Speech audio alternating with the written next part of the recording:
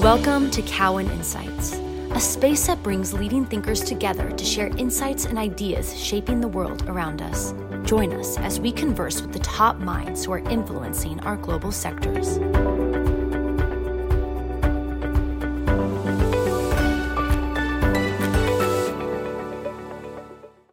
This is the ESG Retail Visionary podcast series about visionary ideas and people. My name is Oliver Chen. I'm Cowen's new platforms, retail, and luxury analyst.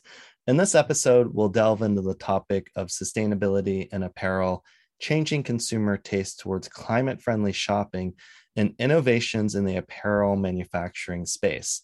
I'm thrilled today to be hosting Martin van der Zee. He's Chief Merchandising and Sourcing Officer at C&A.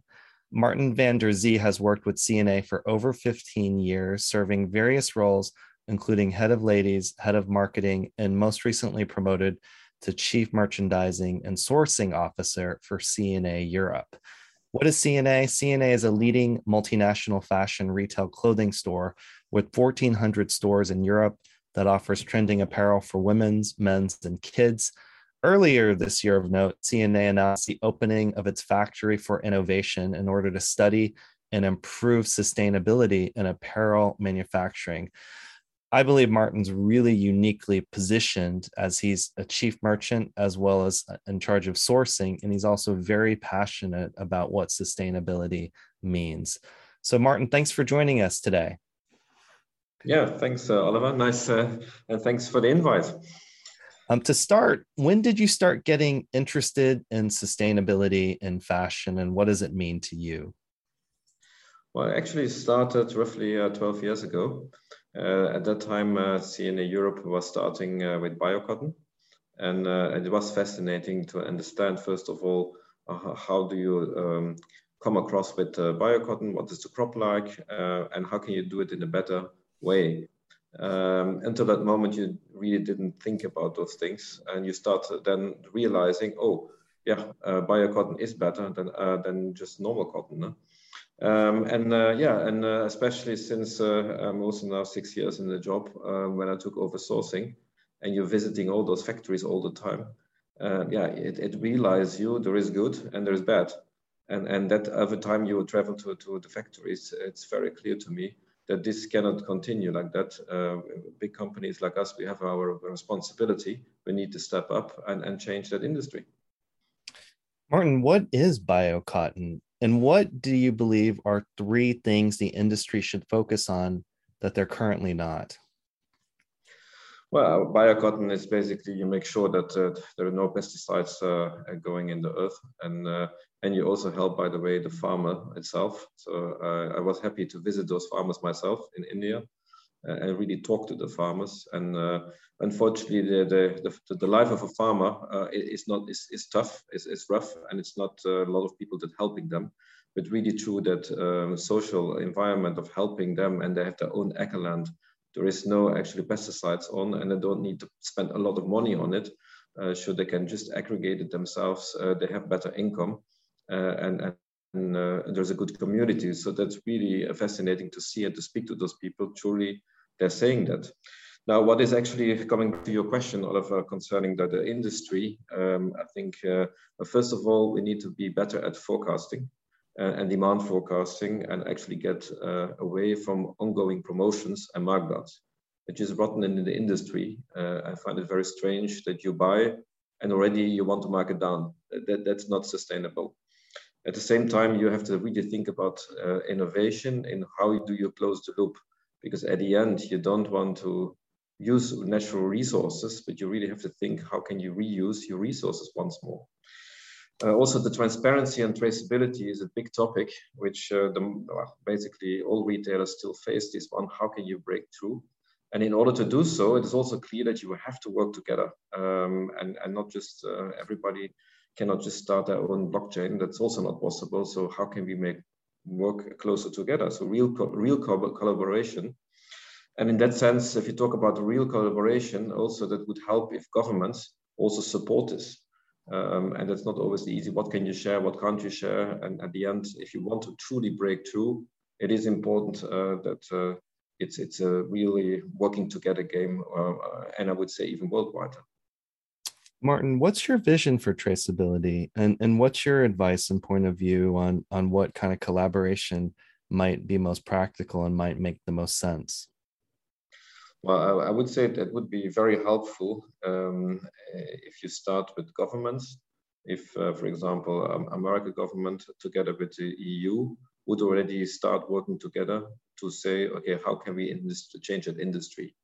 Second, big companies across the world should then align up and really start looking and taking this serious and saying, can we use one platform? Can we use one technology? Once you have that, then basically it's plug and play, and it's not so difficult to break through.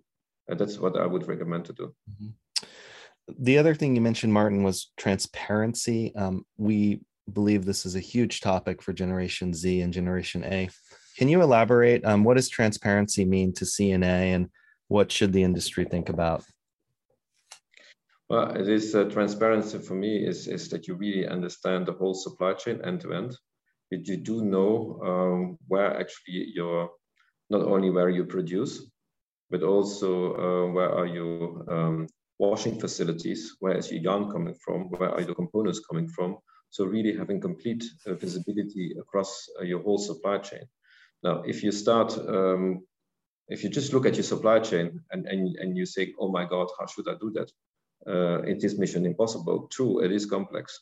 But I give you one example. A couple of years ago, we said, okay, how do we do this on a yarn? We have appointed two suppliers for all our yarns in viscose. And basically, we have now complete visibility on the viscose, on the plants, where it comes from, etc. So it is really like horizontal looking at your supply chain, nominating, and making sure everybody is using this. And therefore, hence, you can really break through on those topics. Martin, what's also interesting about you, you're both the chief merchant and you're chief sourcing officer.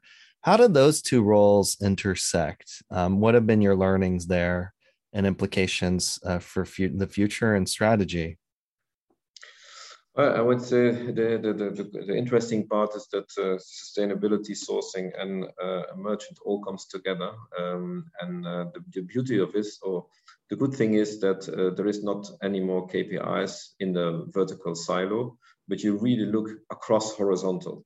And I've seen too many in the past, perhaps, that sourcing gets KPIs and then you do the same thing for sustainability, but it actually sometimes works against. And it's not really helping to break through holistically of how can you now set up a supply chain in a complete different way, and also designing to recycle. So this is just not a topic which actually one silo can actually break through. It's really a word of how now to work together. And of course, I love great product, and we're all in the fashion industry. We love our products, and we're very emotionally attached to that. We just also want to have a conscience to say where is it produced, and actually you want to do something good for the environment. So it's really making that holistic view. How can we now break through on those three elements, and not actually looking too much in the one pillar? And then actually, it is for me not so complex to break through on those topics. You slice it. You say, okay, next 12 months we're going to focus on A. And then afterwards we have B, so you have a real plan, and then you can solve issues, any issues for me, depending what you wanted to break through on. Martin, that's really interesting, designing to recycle as well and making that an integrated part of strategy and thinking. What does that mean? What will you do here, and what do consumers want? Yeah, I think what we do here is really that if you start designing, that you have already the second life of the article in your mind. And the second life of an article for me is not, it lands somewhere in a tile or somewhere in a construction building because it's waste. That for me is yes, of course, it's also good for the environment, but it's not actually helping the industry to not actually start over and over again to plant new trees or new crop of cotton. No, we want to reuse the cotton many times. That's why we really ask, and we're now in the progress of how do you now design an article that you can recycle and you can use basically your raw material a second time or a third time. And that's for me really truly holistically how we should do things going forward. What do you think about the consumer as you think about your customer? What do customers care about the most, and how much are they willing to pay or not for sustainability? Yeah, I think our customer, or generally customers, they of course it's important that they really want to know how is it produced, is it ethically produced? It's interesting for them very much, but at the same time, if you look at from a sustainability perspective, is this now going on the land or not? It's actually difficult. So from that cycle, I think there needs to be a behavior change also in the consumer, and we as a company, we need to make it easy for the consumer. So don't come with very difficult messages, which is very difficult to understand. Make actually sustainability claims easy, understandable, and digestible. And then I think there is more interest of sustainability because people get, and then you get exciting because you see you can do something good for the industry and also for the world and the planet. And that's actually still, I would say, for the time being, perhaps missing, that the consumers are not really understanding it, getting one part of it, but misinterpreting those calls. Martin, what about investors and others listening to this? What should be measured? What are your thoughts on what measurement may need to take place over time? Yeah, I think first and foremost, it is if you invest in something good in people and planet, it is for everybody, it's a good feel factor. Next to that, I think it's important that you measure on the progression, but also on the contribution. So is this now really contributing to improve basically your sustainability? And that can have many areas. Right? So you can start looking at science-based targets, but you can also look at your materials, and you're making sure that there is a horizontal one way how you look to that. So it's really about standardization, because otherwise it's very difficult for investors. Yeah, but this company A does it that way, and the other company does it B. Yeah, I'm now better than you. And then you have that firefight. And that's actually still happening in the industry because it's not all aligned. Once you have that, I think investors, I think it's very interesting because you can give targets on 10-year targets, 5-year targets, 3-year targets. And there's also positive cases of earning money back. So the net return is actually positive on the majority of the cases. Mm-hmm. There is an upfront investment needed sometimes, where you're saying in the first couple of years, well, not really beneficial, but then actually it comes back later as a positive. Martin, what about pollution? Another topic. Apparel is a top polluting industry globally. What should we do here, and what will happen and what can happen? Well, I think, it's always a discussion how bad is the industry. Of course, it is perhaps not it's in the top 3, I would say, on pollution. And we can do a lot on that one. So I think, and that's also what I see as my function. How can we make sure that the fashion industry is seen positive from an environmental perspective? And how are we going to do this all together? And that's actually a big call for all people listening to here today. It's like we need help. We need to share. We need to use open source in order to break through that you have a good conscience of buying fashion. And that's actually whether it's now on materials, secondhand, recycling, perhaps bringing the supply chain more closer where actually the customer is. So also from that one, you have less carbon footprints. But also it is for me explaining to your suppliers that basically they can do a lot for the world and actually saving money by that. And that's again what I come back from the investment perspective. Science-based targets is like, oh my God, this costs a fortune. It's true.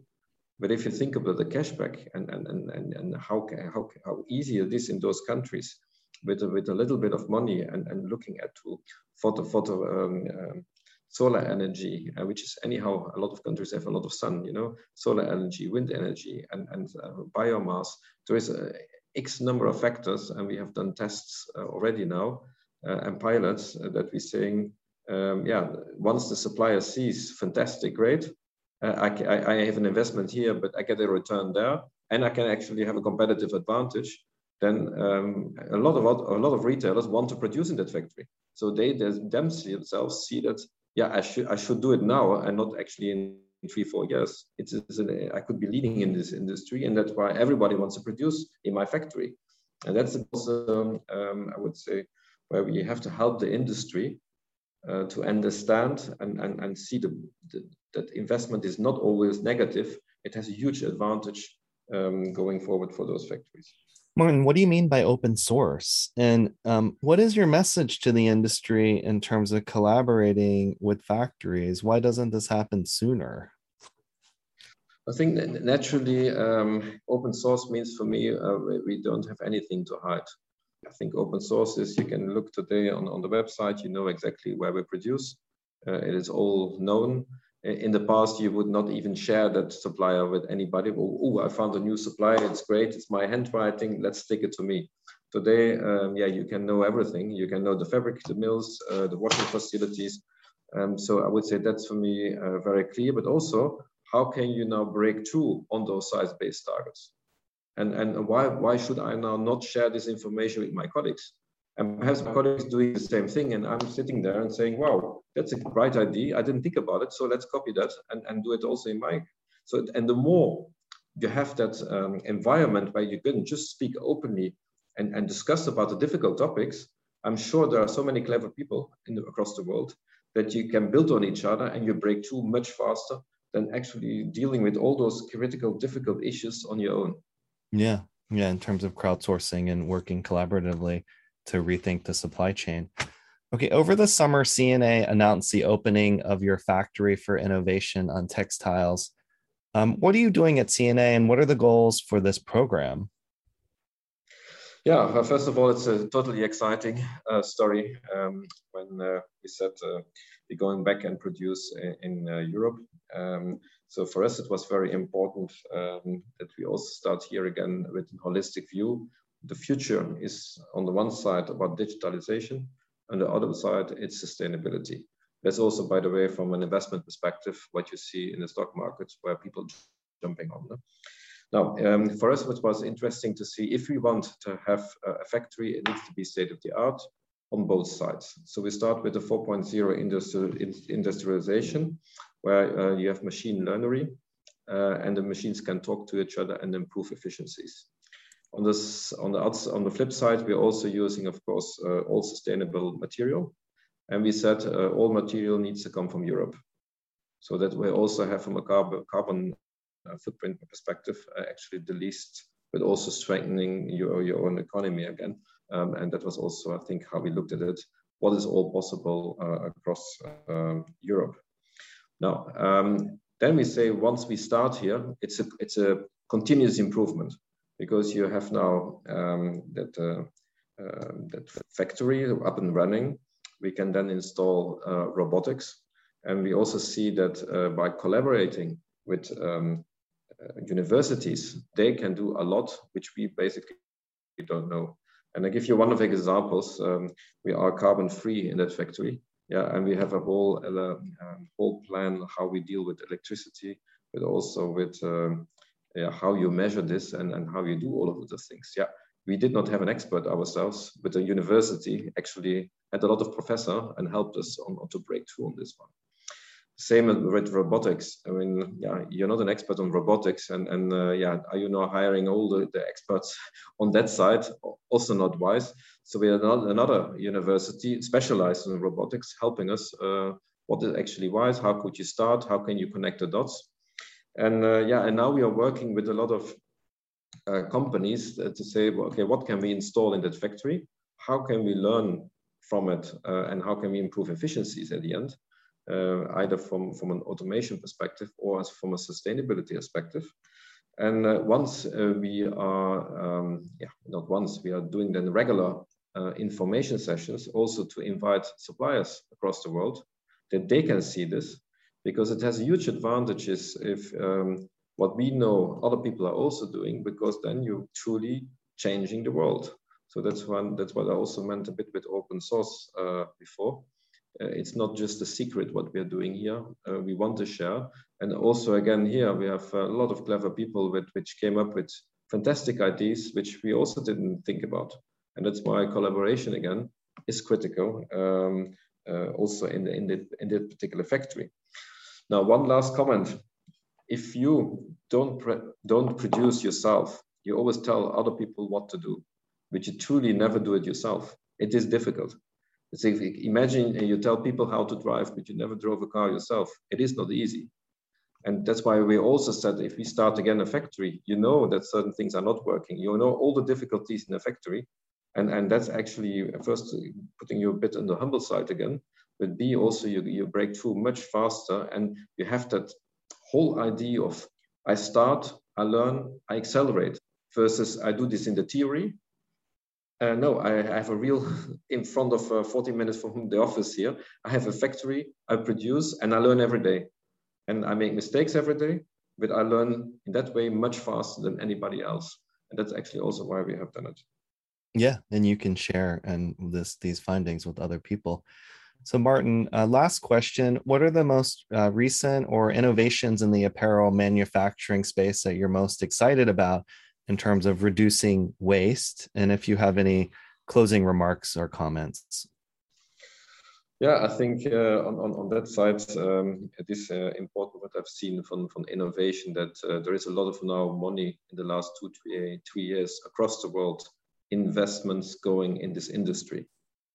And that's also new in this industry. Don't forget, the industry was typically always with low budgets. You could open a factory very fast. It's not rocket science. And basically you produce there and you have a workforce. In a nutshell, that is actually what people have done over the years. And then you move from country to country, or you move where you see efficiency gains. Now, what you see in the last couple of years, that there is a lot of automation happening on just machinery. Second thing, what you also see, that people are now breaking through on recycling. How can we really do this? And there's many examples of recycled cotton across the world, and really making sure that this is now a priority, where the look and feel is still guaranteed. Because let's face it, nobody wants a bad product. Sustainable products should be great and fantastic. And that's actually what I see currently happening. Also, I must say, on the all science-based targets, how you actually, once you start a factory new, I do see immediately that there's a lot of good factories now being built and constructed, where all those things are already in place from day one, and not an old factory where basically, you have certain parts are new, other parts are really old, but holistically you never can break through in those factories. So there's a lot of willingness from the factory manufacturing side to invest. And that's also where I would say, as a call out, also where the retailers have to change the mindset, and all of us together, that we want long-term partnerships. You don't want to hop every month to a new supplier.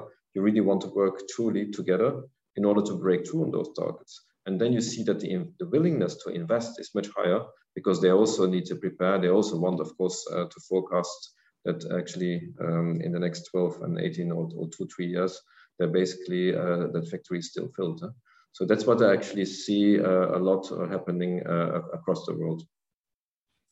Martin, thanks for your unique view. Congratulations on the progress. And I'm really excited for what you're doing for the industry, and also all the ideas around collaboration to help make the world better, and how this can intersect with the future of retail. Thanks for your time.